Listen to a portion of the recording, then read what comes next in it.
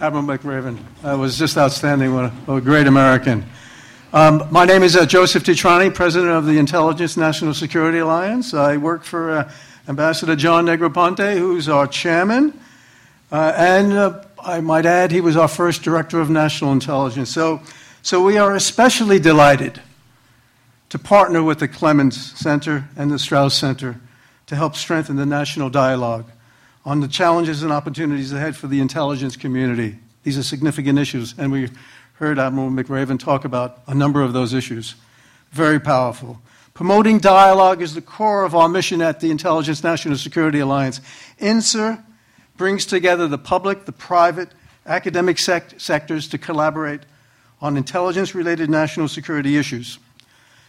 With more than 160 corporate members and several hundred individual members from across government, industry, and academia, INSER advances the national security conversation through its panels, discussions, white papers, other activities by its councils and task forces. I encourage you to take a look at our website, take a look at the white papers. I think you'll find them interesting, and the people involved are just outstanding. There could not be a more appropriate time to engage in that conversation than the 10th anniversary of the Intelligence Reform and Terrorism Prevention Act. This was a touchstone moment for how our defense and intelligence communities are organized. And it's appropriate to reflect on the impact this has had on our national security, as well as the opportunities ahead, and indeed the challenges ahead.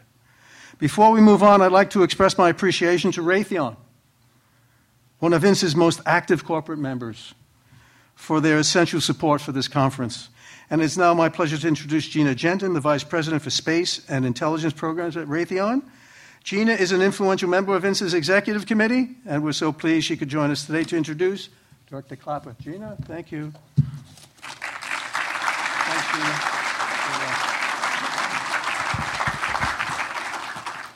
It really is a pleasure to be here. I just want to also add my thanks to the university and INSA for bringing together really a treasure trove of minds here that have been involved in intelligence for many, many decades, and in particular the intelligence reform law. It's really hard. Some of us who did some of the heavy lifting after the law was passed to make this new model work, it's really remarkable to think that it's actually been a decade. And we don't often have the time or don't take the time to get together and reflect on what has happened and what sort of the good, the bad, and the ugly is. And so I just hats off to the sponsors of this conference, because I think it will yield, really the outcome here should be some really interesting additional dialogue and debate, I suspect, on the way forward. It's really a special treat for me to introduce Director of National Intelligence, James Clapper. I've known him for over 25 years. And we've really had the privilege of working closely together on a number of occasions over the decades in intelligence. General Clapper has been a leading force, or maybe I should just say a force, in intelligence. And I'm told that you actually started your career here in Texas at the Goodfellow Air Force Base. So there is a Texas connection. Applause, somebody? Applause? I know your accolades have already been remarked upon already today, but if I just look back at the last 10 years, which is really the period of the Intel Reform Act, and where you've been and the influence you've had, I think it'll add a little bit of context to really how special Jim Clapper really is here. When the legislation was passed, he was in the midst of transforming NEMA, the National Imagery and Mapping Agency, into a 3-letter agency, and that's really important. The National Geospatial Intelligence Agency, it actually really does matter, and for those of you thinking that's 4, it's not. There's a hyphen in geospatial intelligence. So I know you were counting there. He served 2 administrations as USDI, and he was confirmed, of course, as DNI in August of 2010. I think that you have the distinction of being the longest serving DNI, and it's not over yet. General Clapper has led really a wide variety of intelligence positions, and what's interesting about that is he can look at intelligence in how, not only how it's produced, but how it's used and how it's used in really different venues. So he's seen intelligence from a warfighter perspective. He's seen it from a broad policy perspective. He's seen it from a White House perspective inside the Oval Office. And really, he's also seen it from an intelligence professional's perspective, and really across all of the ents. It really, whether you worked in HUMINT or SIGINT or GEOINT or OSINT or MASINT, he really has had his hand in all of that over the years. So this isn't theoretical for Jim Clapper. This is real, and he has lived in many of those different shoes. I can also say that he, when he wants to, can see the intelligence discipline from the Congress's perspective. And I know if you ask him that his favorite thing to do is to testify. This is bar none. And I think it's also fair that he can see it from the public's perspective as well. So if you look at intelligence through a multifaceted lens, which I think is what we are going to do here over the next couple of years, no better person to lend a perspective there than Jim Clapper. As members of the Intelligence Committee, we have an obligation to hold ourselves to high standards, and as practitioners in this vital field focused on our nation's security, it's leaders like General Clapper who remind us that ethics, accountability, and dedication to service are what make a community strong. We're here to continue that tradition, asking tough questions and having candid conversations about the path forward. The one thing we can always count on from Jim Clapper is candor, and I would add to that courage. It's really these two character traits that I value and respect most, even when it lands you in hot water occasionally. So I know he will speak candidly to us about all aspects of this, and it is with great honor and privilege that I welcome to the podium James Clapper.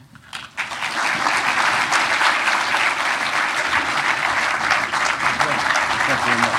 Thank you. Thank you. Thank you very much. Well, this is kind of scary looking way up there. It reminds me of the Coliseum, Daniel down here in the lion's den. Well, it's a great honor to be here in this confluence of the Clements Center, Strauss Center, and INSA, association, a group I've had a long association with. And so many iconic figures here from past life, friends and colleagues that are here.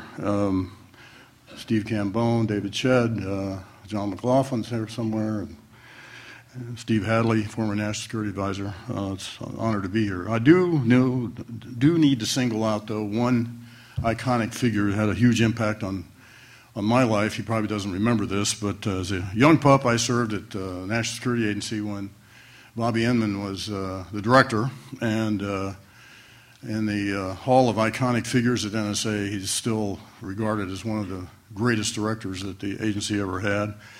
And he promoted me to colonel in the Air Force on the 1st of February, 1980, 34 years ago.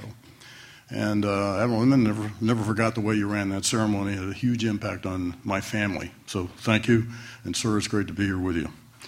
Please stand up. Please.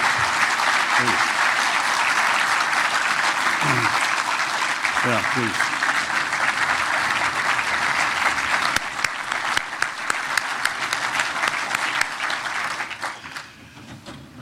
I want to do that because when I was at NSA, Admiral Inman had a way of wire brushing me, and I was trying to get points with him, because I'm sure he's going to do that later. I thought I'd start with, somebody kind of took my thunder here about Bill McRaven's philosophy. Speaking of another personal hero of mine, what a catch for the University of Texas. The aforementioned philosophy about making your bed. And I have a quote from that. And if you want to change the world, start off by making your bed. if you want to make, you have accomplished the first task of the day. It will give you a sense of pride and will encourage you to do another task and another and another. And by the end of the day, that one task completed will have turned into many tasks completed. Then he added something that has helped me every time I've had to testify on the Hill. And Gina was quite right. I rank testifying right up there with root canals. And he said, if you have a really terrible day, at least you'll come home to a made bed. And he's right. I really like the philosophical implications of that advice. There's actually great wisdom in that, and it's actually a great way to approach life. And I think it's a good way to think about how the IC got to where it is now and how we'll try to approach future challenges. The intelligence reform that's happened since 9/11 occurred because the selfless men and women of the intelligence community got up every morning, and whether they made their beds or not, they went to work on the tasks that needed to be done. To rebuild the intelligence infrastructure that had fallen into disrepair during the peace dividend of the 1990s, and to integrate the intelligence community so that we could work together to track down the terrorists who'd attacked us and prevent another attack from happening. We're here over the next couple of days to talk about that work and how 10 years ago the Intelligence Reform and Terrorism Prevention Act of 2004 enabled our efforts by codifying new tools, new processes, and new directions for improving the way we did business. So we'll talk about our RTPA a lot here over the next couple days. The key point I want us to remember is that our IC came together and reformed itself because our workforce got up every morning and got into the work of intelligence integration. This evening I've been asked to kind of set the stage for discussing the conference theme, Intelligence Reform and Counterterrorism After a Decade, Are We Smarter and Safer? So let's first talk about where we were 10 years ago. In June of 2004, the 9/11 Commission released its report on the terrorist attacks. I know a lot of people here have read the 9/11 Commission report, and it's worth reading again. It opens with people going to work in New York and Arlington, and with Mohammed Atta and his terror cell getting on a plane in Portland, Maine. It tells what happened that day and how we responded, and it analyzes the missed opportunities that we had to perhaps keep the terrorist attacks from happening. The commissioners graphically described the summer before the attacks with the phrase in the aforementioned book, "The system was blinking red." I want to read a passage that I think nails the problem we had as a community. The commissioners wrote, "The agencies cooperated some of the time, but even such cooperation as there was is not the same as joint action. When agencies cooperate, one defines the problem and seeks help with it.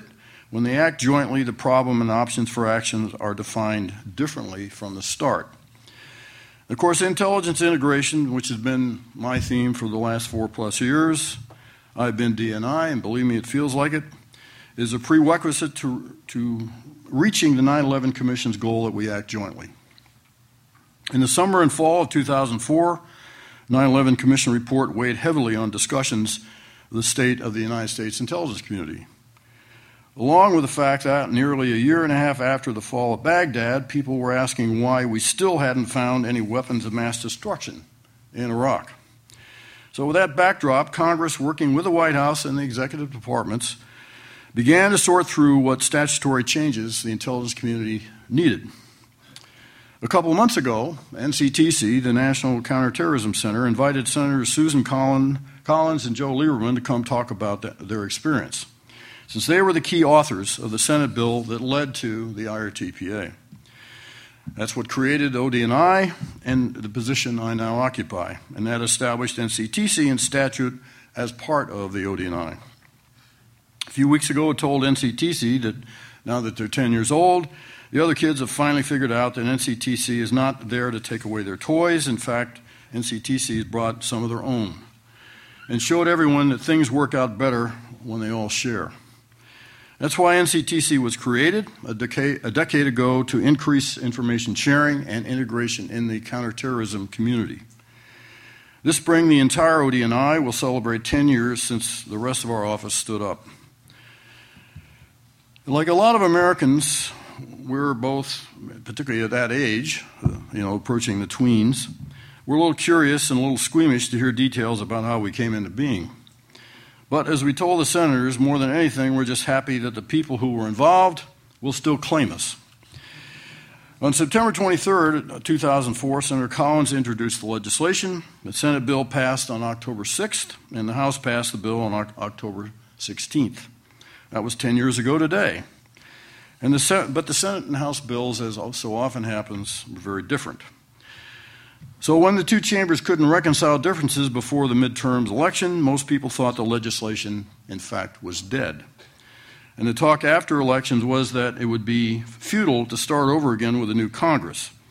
That anyone who was still trying to pass IRTPA was, in essence, beating a dead horse. That reminds me of the ancient tribal wisdom that says that when you're riding a dead horse, the best strategy is to dismount. Well, in Washington, we sometimes do things differently. We often try strategies that are a little less successful, such as buying a stronger whip, changing riders, saying things like, this is the way we've always ridden this horse, appointing a committee to study the horse, lowering the standards so that more dead horses can be included, appointing a tiger team to revive the dead horse, hiring outside contractors to ride the dead horse, harnessing several dead horses together to increase speed, attempting to mount multiple dead horses in hopes that one of them will spring to life, providing additional funding and training to increase the dead horse's performance, doing a productivity study to see if lighter riders would improve the dead horse's performance, declaring that since a dead horse doesn't have to be fed, it's less costly, carries lower overhead, and therefore contributes more to the mission than live horses. And finally, my favorite, promoting the dead horse to a supervisory position.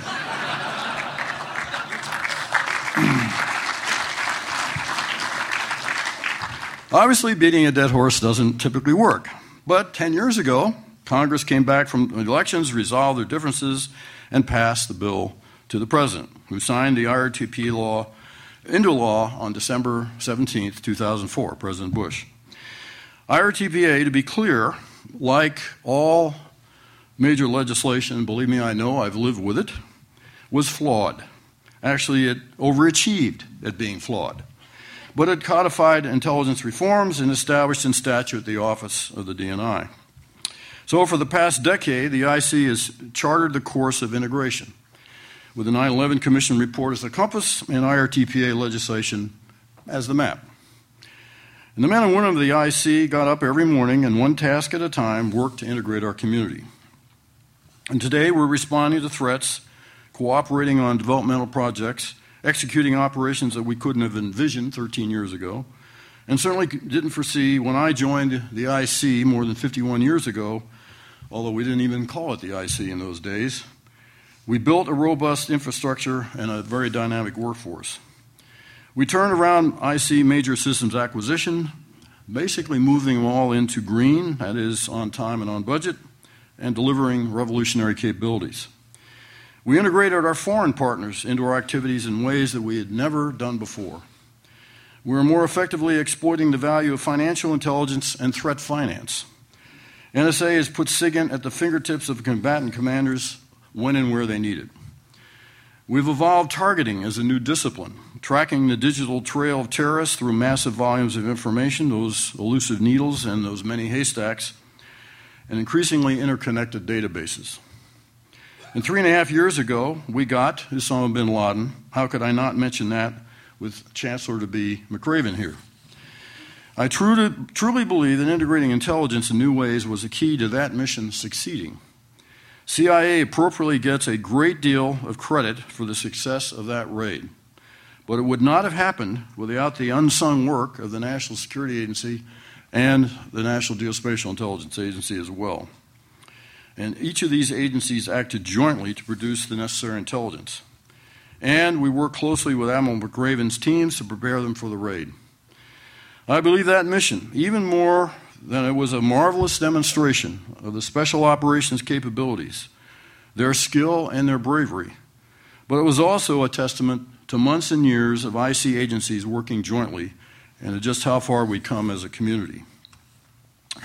The Abbottabad raid was the culmination of joint intelligence work I didn't think we could have pulled off a decade ago. But that's not the end of the story.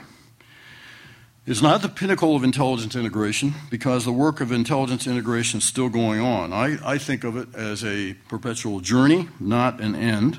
It's not something we're going to have all done by close of business next Friday. In the 3.5 years since that raid in Abbottabad, we've been tested in new and very difficult ways. And we've shown, I think, the value of integration. And integration doesn't just apply to the pointy end of the intelligence world, that is, collection and analysis, which is what we normally think about it. It applies across the whole range of supporting and enabling activities. Not as sexy, maybe, but every bit as important. Acquisition, IT, planning, strategy, programming, our human capital, how we manage our finances, inspectors general, public affairs, legislative affairs, the list goes on. The point is, integration must pervade the entirety of the enterprise, not just what we normally associate with the intelligence pointy end of the stick was what is produced. The summer of 2011, just after those years of intelligence work culminated in that raid, we faced the first decreasing budgets we'd seen in a decade. In many ways, having to cut the IC budget served as a real litmus test for my office. I would make the point parenthetically that we didn't get a pass from sequestration, as some people still think. In many ways, having to cut the intelligence community was a very tough thing to do, but we tried to do it as a corporate body across the intelligence community. It's not all that hard in the 10 years running where every year we got more money and more people. That's not a big challenge, but when you're cutting, a different proposition. So we had to cut programs and capabilities based on mission needs and prioritization rather than taxing on everyone gives it the office basis, which is classically the way we've done it in Intel. So, of course, that's what kind of led to the hollowed out workforce and inadequate capabilities that we had in 2001. So through sequestration and further cuts, we've taken some systems offline. We've stopped doing some things just like we said we'd do by making some tough calls corporately. And we've also been able to invest and protect some things that are crucial to the future of the community, principally in people and technology. And so to ensure that we'll still be able to perform those critical missions. When we rolled out the 2014 National Intelligence Strategy a couple of weeks ago at INSA Symposium in Washington, I talked about building a solid foundation of capabilities that will enable us to respond to a variety of crises. And that includes two big ideas for the future of intelligence. One of these ideas is to develop systems for multi-int persistence from space. We want to be able to look at areas of interest to include denied areas for longer periods of time to stare with different kinds of sensors to develop the patterns of life, which has been such a huge success with UAVs. So this is a big deal for intelligence. That's about all I can say about it in this setting. The second big idea is to pull all the intelligence agencies, put all the intelligence agencies on a common IT network and infrastructure. This is something we've talked about for years and years in the intelligence community, just never did anything about because we didn't have to. So this was budget-driven at first, given the huge investment that we spend every year across the National Intelligence Program on IT. We call this ISIT, the IC IT enterprise. And so we've took about 2 years to lay the foundation for this. And now we've started adoption of integrated IT systems. And of course, we're capitalizing on cloud computing technology and storage and building in the attendant security features. And the bumper sticker mantra is tag the data, tag the people. So we know what's in the data, where it is, and the bona fides of those with whom we're going to share it. So this serves the purpose both of promoting integration, sharing, as well as security. I will tell you that we're way past the euphoria stage of what a great idea this is, and now we're well into the passive-aggressive resistance phase. For any of you that have undertaken major change things like this. Among the other many things that we'll do, one of the major ways we're going to save money is to reduce profoundly the reliance on the marching army of IT contractors that we've had, one of whom, of course, was Edward Snowden. So that's critical going forward. Because of the same period we've taken budget cuts, we've lost sources and methods to unfaithful insiders, first through WikiLeaks and then massive losses because of the IT system administrator who, of course, is now in Russia. Now, the result is what I have referred to on the Hill as a perfect storm that's actually degrading our capabilities. The theft and leak of NSA and IC documents and the loss of collection as a result, and if there's any doubt in your mind that we have lost capability, let me disavow you of that. And we see that particularly, unfortunately, with the terrorist target. Plus, of course, the resulting damaged relationships with foreign and corporate partners, which have been quite profound, and it's the conscious decisions that we've made to stop collecting on some specific targets, and then you overlay that with our increasingly constrained budget resources. So as I tell my friends on the Hill, whatever you think about intelligence, you have a lot less of it to complain about. And the result of this perfect storm is that we, in my view, as a nation, are taking more risk. In many cases, we've chosen where we're taking risk, cutting specific programs, stopping specific collection, declassifying specific documents. And all of these are good choices, as long as we recognize that we as a nation have to manage the attendant risk that we will incur when we take these actions. And all that is part of the strategic environment that we work in. And at the same time, the expectations for intelligence really haven't changed. Will has written a great book, or a great piece for Foreign Policy magazine this past spring, something I really resonated with, the 7 Impossible Demands Policymakers Place on Intelligence. He wrote that policymakers have legitimate gripes with the IC, and I agree, and we have to continue to do better. But he also wrote, and I quote, "In my experience, policymakers are prone to placing contradictory, sometimes impossible demands on the intelligence community."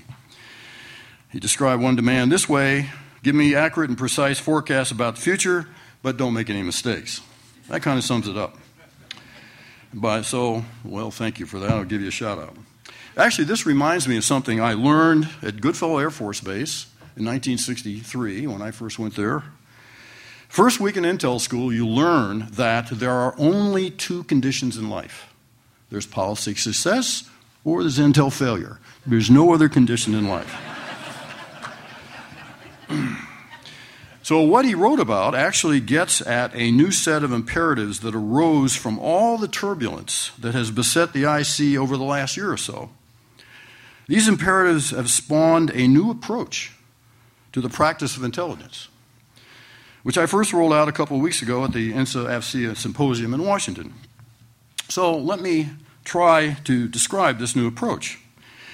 We're expected to keep the nation safe and provide exquisite, high-fidelity, timely, accurate, anticipatory, and relevant intelligence, but do so in such a manner that there is no risk, and there's no embarrassment to anyone if what we're doing is publicly revealed, and there's no threat to anyone's revenue bottom line, and there isn't even a scintilla of jeopardy to anyone's civil liberties and privacy, whether U.S. persons or foreign persons.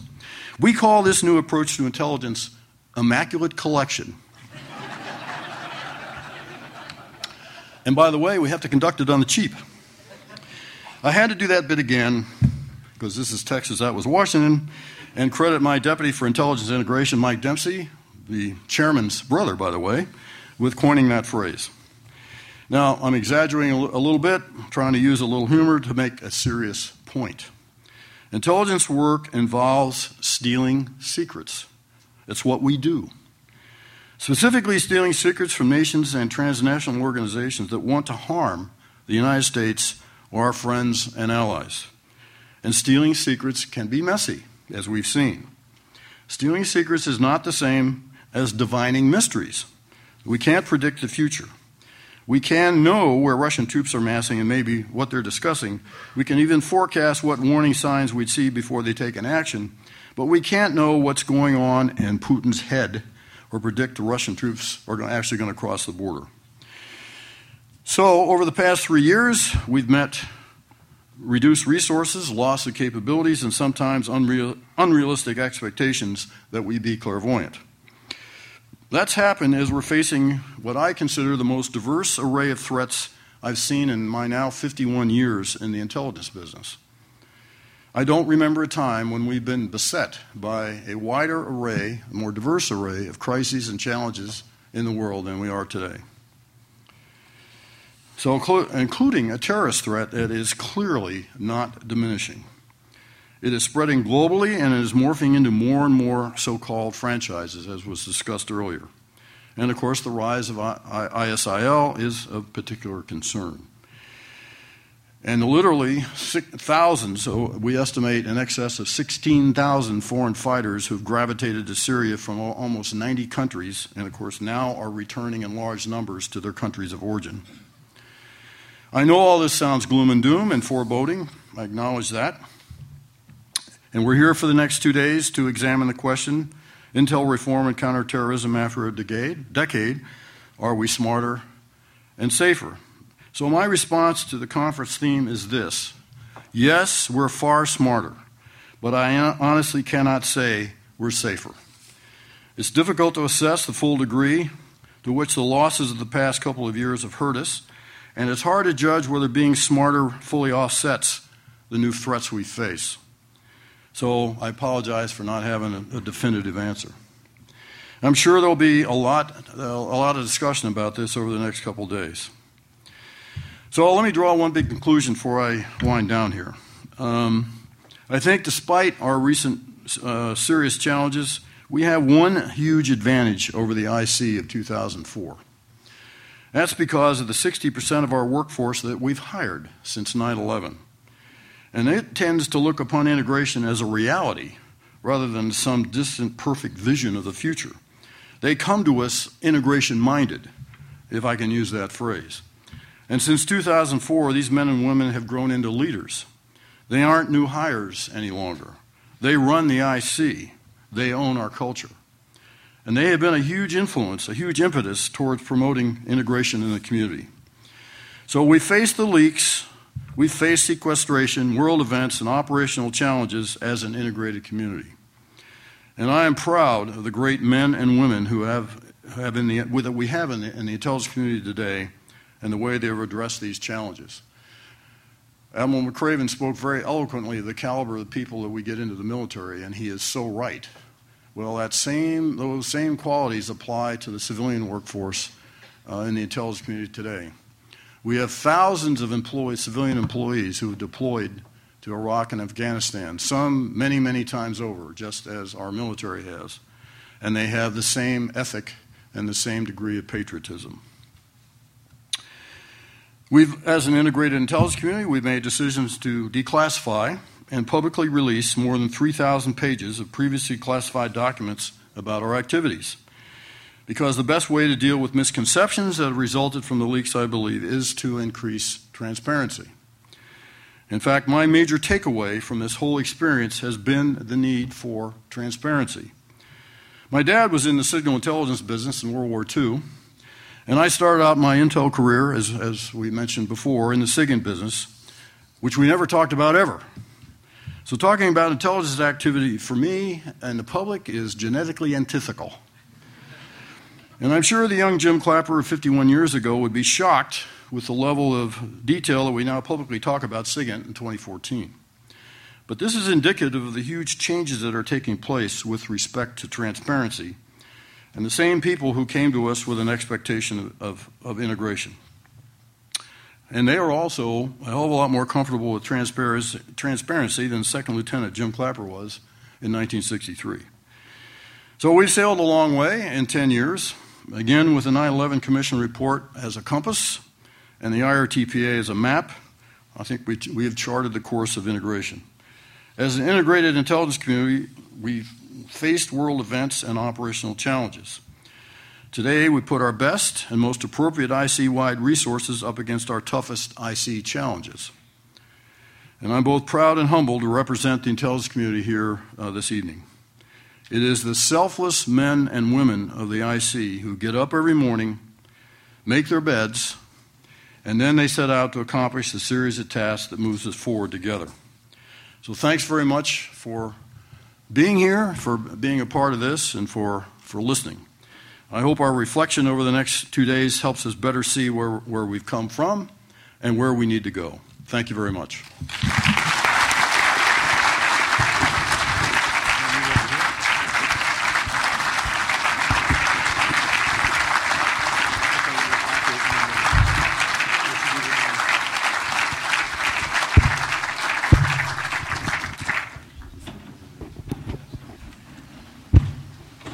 So in a moment, we're going to start taking questions, and as before, there will be microphones moving up and down the aisle.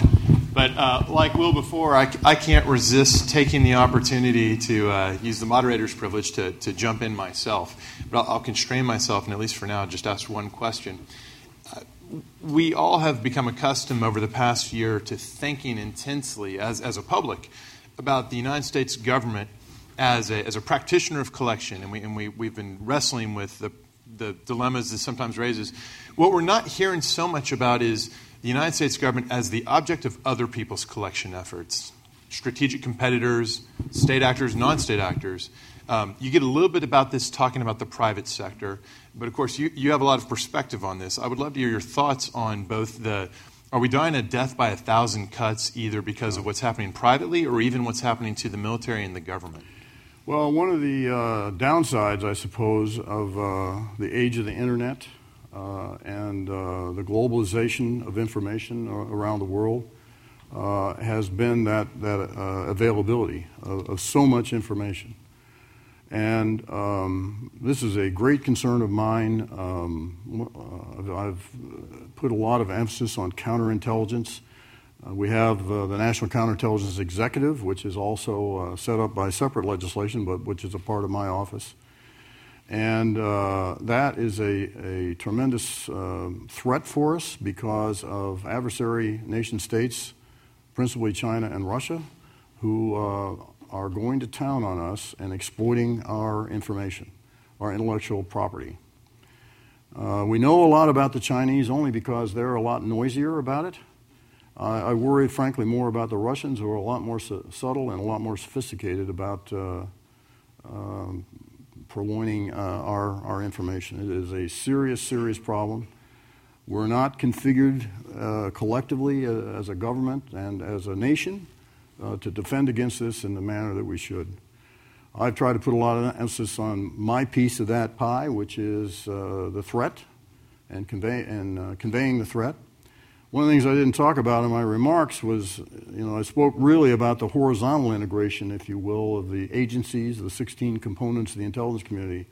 Another responsibility inherent in that is what I would call vertical integration, which means the state, local, private sector, which is a whole new thing for the intelligence community. That's not something we used to do in the day. But there are an array of threats, terrorism being one of them, but I think the more subtle, insidious threat is that posed by our cyber vulnerabilities. Very good. Well, let's hear from the audience. We have a couple of microphones that are in motion. Oh, yes, George, right here. There's a microphone coming down for you.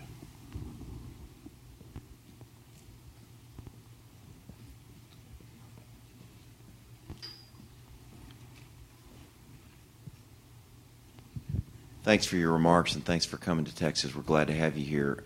Would you please address the decline in oil, the fall in the ruble, and that impact on Russian stability? Well, this it's a shame, isn't it? The price of oil dropping. This is a result of a lot of things, not the least of which is our sanctions, which have really had a big impact on the Russian economy. And, of course, the Russian economy is so distorted because it is reliant on that major source of revenue, which is oil. And so as the prices drop for lots of reasons, not the least of which is our increasing energy independence. This, in turn, is having a direct impact on the economy, on the ruble, which is inflating. The Russians are starting to have to eat up their, and they still have considerable reserves, but it's having a big impact on them. Larry, right here in this row, right there.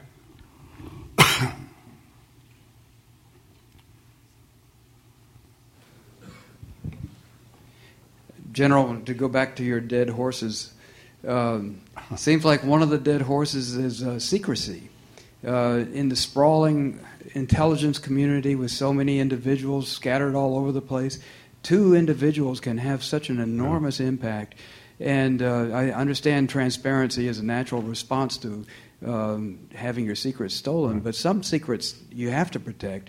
What is the intelligence community doing with this particular dead horse? Well, one of the things I didn't talk about, because it's kind of bureaucratic, but since you ask, is another one of windmills Don Quixote's flailing at is clearance reform.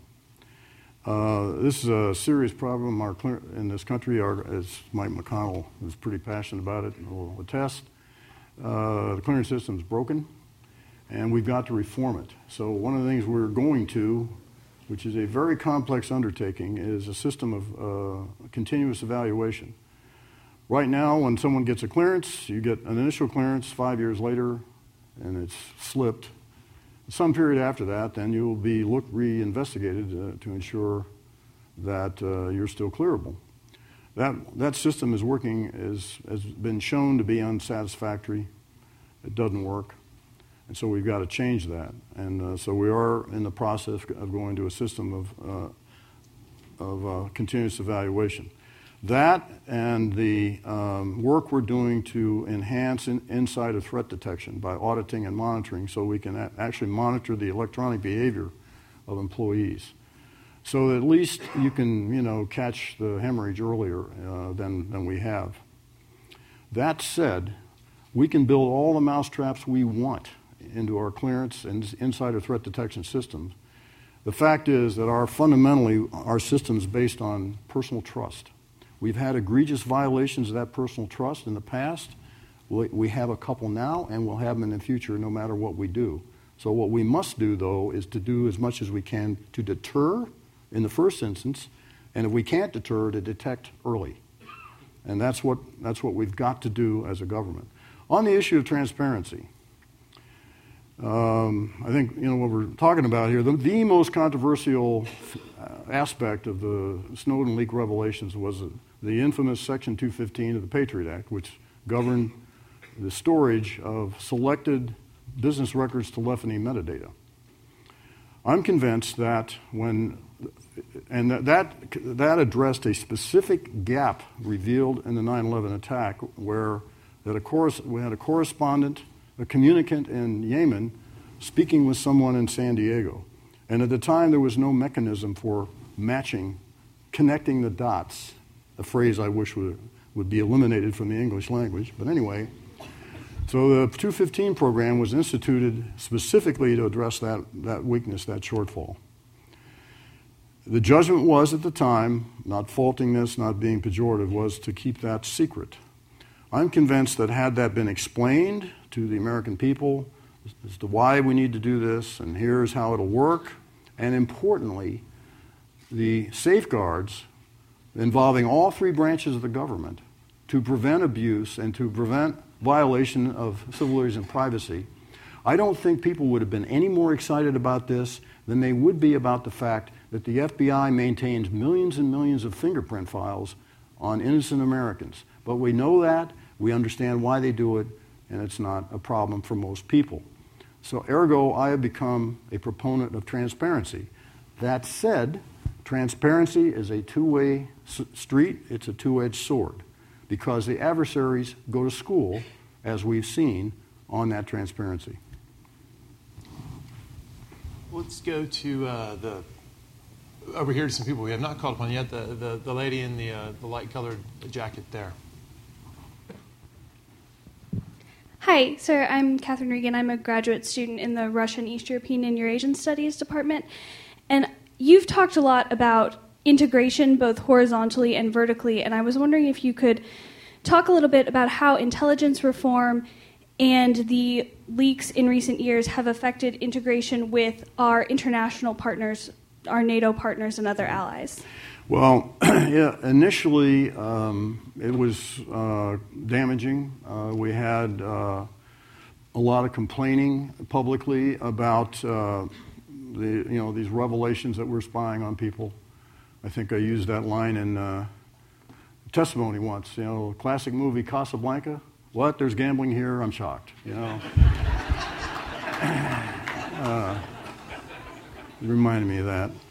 But and I'll tell you, I've had some very, very unpleasant meetings facing off and people across the table at what are you spying on us for, sort of thing. That's kind of a hard thing to respond to. But we've sort of gotten over that for the most part, with a couple of notable exceptions, because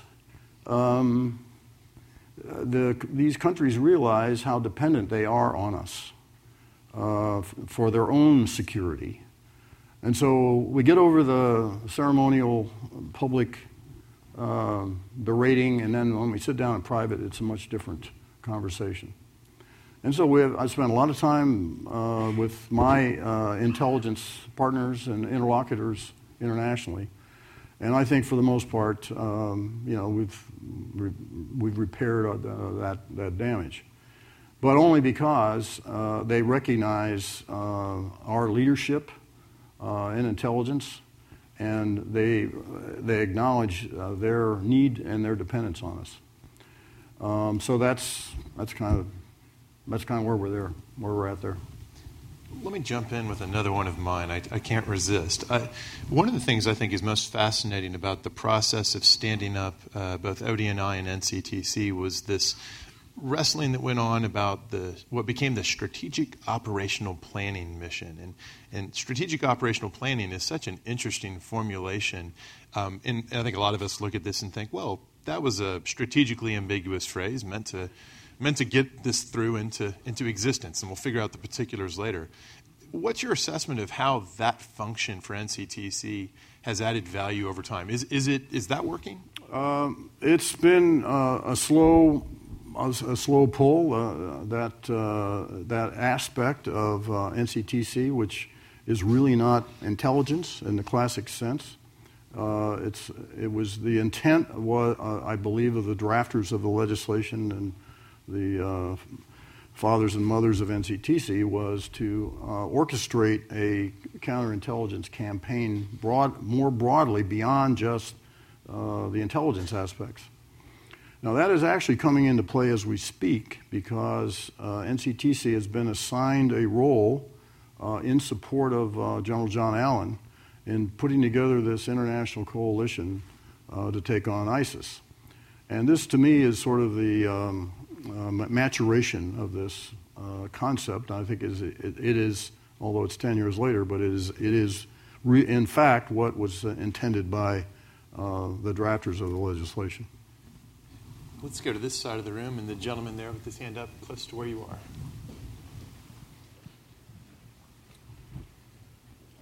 Thank you, Director Clapper. My name is Larry O'Brien. I'm a PhD student in National Security Policy here at the LBJ School of Public Affairs. My question is, how would you characterize the foreign combatants from Syria and Iraq? Are they identifiable? Are they organizationally networked? And most importantly, are they a threat to the homeland? You're speaking, how do we distinguish the foreign fighters? No, how do you characterize them in terms of a threat? Are they identifiable to us? Are they networked organizationally? And are they a threat to the homeland?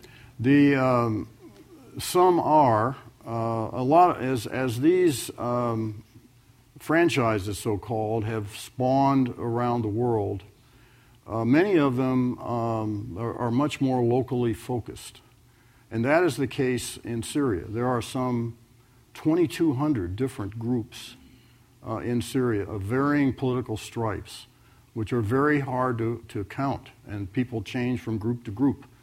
And some people seem to think we have Census Bureau fidelity, like we go door to door and say, who do you belong to? We can't quite do that.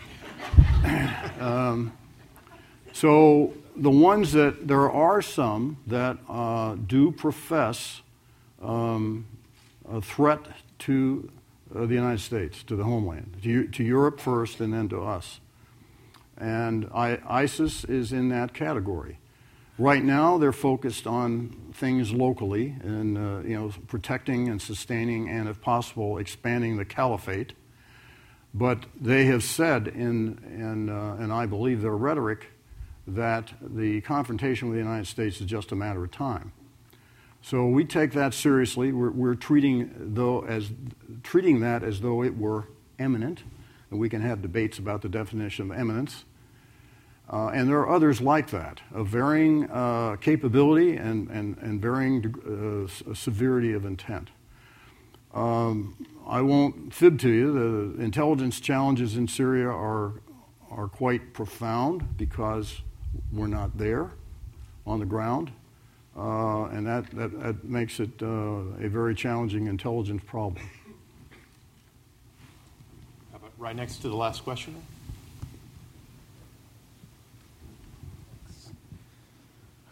Well, thank you very much for being here tonight. My name is Jason Brooks, and I'm a former Marine, Iraq veteran, and a LBJ School alum. And so we've talked a lot about ISIS tonight, and this question of whether or not they're a threat to the homeland continues to come up. We've talked a little bit about them being a threat to countries like Iraq or partners. But I think when I think about ISIS, I see them more as a threat to the Middle East as a whole, in that they have this very revisionist idea of how they see nation states in relation to one another in the region. So my question is, what is the United States thinking about that threat coming from ISIS? Well, I think we at least try to think of the larger potential of all of these groups and this ferment in the whole region. And in the end, this is kind of a Shia versus Sunni war in a sense. And among the Sunni, those who claim the genuine caliphate, and of course there are those who have a vision of the whole Mideast, the whole Muslim world would be in this caliphate. So I think we kind of understand that. The problem, I think, that we sometimes forget is the world of special operations represented by Admiral McRaven and my world intelligence. We're kind of late in the game, and when you think about it. And we should be, to use a military phrase, thinking about this way left of boom. Tom Friedman, who writes great stuff for the New York Times, I think had a great line when he said, the Middle East too important to ignore and too expensive to fix. And I think it's a good bumper sticker for the magnitude of the challenge you have in that whole region. Admiral McRaven spoke about ungoverned areas, and he's exactly right. The proliferation of these ungoverned areas in the Sahel or the Maghreb areas of Africa, huge areas, ungoverned spaces, places awash in weapons, porous borders, weak governance. And of course, what gives rise to all this are the large, expanding population of frustrated young males who don't have employment. And so when you say, is the United States thinking about it, I'm just the intel guy down in the engine room shoving intel coal. But the larger issue here is, how do we take on these larger issues way left of what I do in intelligence or way left of what special operations forces do? Let me actually jump back into the queue once more myself. I cannot resist.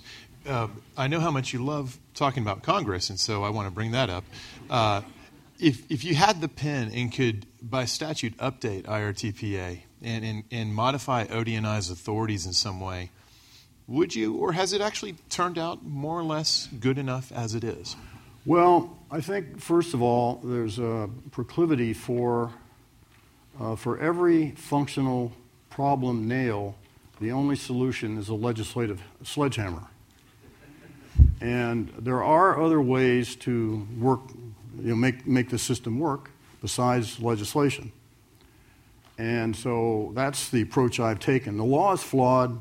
There's a provision in it, for example, that basically neuters the rest of it, but it was put in there as a compromise, and that's the way business is done in our system. So you just live with that. There's hardly any major legislation you can look at in the history of this country that doesn't have some flaw in it. And I've got all kinds of big ideas for, if I were king, which I'm not, how I'd change it. Some of which I get penalty language every year from the Congress for even thinking about it, so I can't talk about it here. Is the problem clause you mentioned, is that the chain of command language, or is it... No, the chain of command is, I haven't found that to be a problem. Generally speaking, I ask agencies, directors to do something, they do it.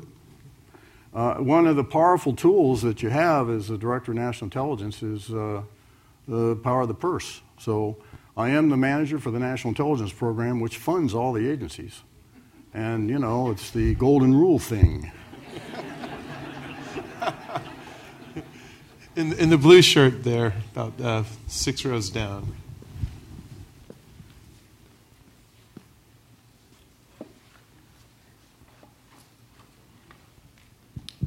General Clapper, thank you for coming tonight. My name is Kevin Merrill. I'm a master's degree student here at the LBJ School for Public Affairs.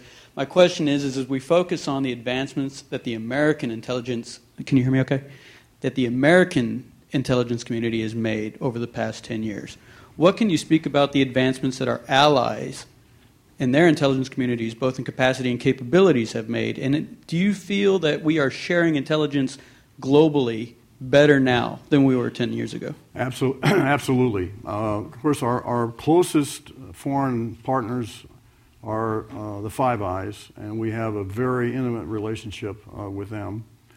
And I think the same combination of factors that has beset us, that is the daunting threats we face and budget cuts, they have the same challenges we do. And if anything, that has driven us together ever closer. So we do all kinds of sharing with particularly the Five Eyes.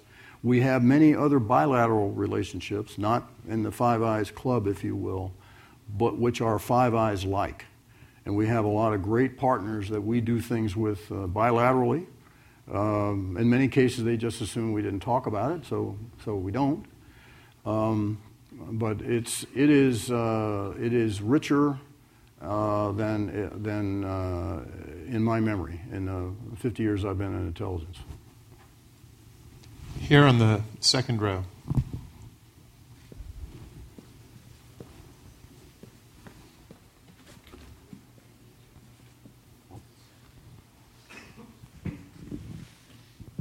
Thank you, General Capros. Thank you for your service. And Mark Bigham, former Air Force intel analyst, and really appreciate everything you've done for our country. I think back to when I was an analyst and life was really simple, back when we just had to worry about, when I was stationed in Berlin and we had to worry about the Russians, right? But it was a wonderful career. You're sitting in a university with a lot of young students that are trying to think about what are they going to do in their career. And I worry about how we recruit into this community because it's a wonderful career path, it's a wonderful job, and there's so many facets of it. I would love to hear your thoughts on what you would say to the students here about here's what we're looking for, and here's the really good and exciting and fun parts of being in our community. Thank you very much thanks for the questions, we like to say on the Hill. I do want to acknowledge the Marine up there because I actually Gina didn't mention it, but I actually started the Marine Corps, enlisted in 1961, and very proud of that, even though I did 32 years in the Air Force. And you're right, I often long for the halcyon days of the Cold War. The Soviet Union, the enemy we grew to know and love and lost. What I say to people, by the way, the reason I'm glad you asked the question is with all the technology, all the widgets and all this sort of thing, which is great, the most important resource in the intelligence community is our people. And I've done all I can, and I'll keep doing it as long as I'm in this job, to protect our people. What I think, and I'm kind of biased because that's all I've done all my life, is it's hard for me to imagine a profession that is more challenging, more variegated in terms of what happens today. When I come to work every day, I read through all the intel, what's going on in the world, and it's always something different. And I think that and the prospect of serving in an enterprise that's larger than yourself, that is dedicated to the safety and security of our nation, which is beset with a lot of challenges and crises around the world, is the basis for a tremendously satisfying career. And even with all the vagaries of sequestration and whimsical shutdowns of the government and pay freezes, we are still recruiting, still bringing in thousands of resumes every year. NCTC had a job fair about 6 months ago. We opened up to hire 31 more people, and we got 6,000 applications. And so there's a lot of interest, and which is very heartwarming to me. And what is really satisfying is to get out of the Beltway, the unreality of the Beltway, and go overseas, travel around to embassies, and see what our great young people are doing. And I say young people because, as I mentioned in my remarks, 60 or 65% of the intelligence community today has been hired since 9/11. So we've got a whole new generation of people that experienced 9/11 and wanted to do something for their country because of it. Time for one more, straight up the middle in the back, in that hardest spot for you to get to.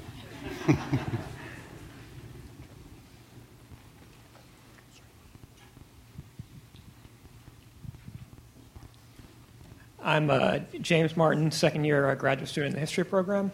I had a question about, you brought up briefly about the cyber threat. What should be the government's role in integrating with the private community and protecting the networks or whatever you call cyber?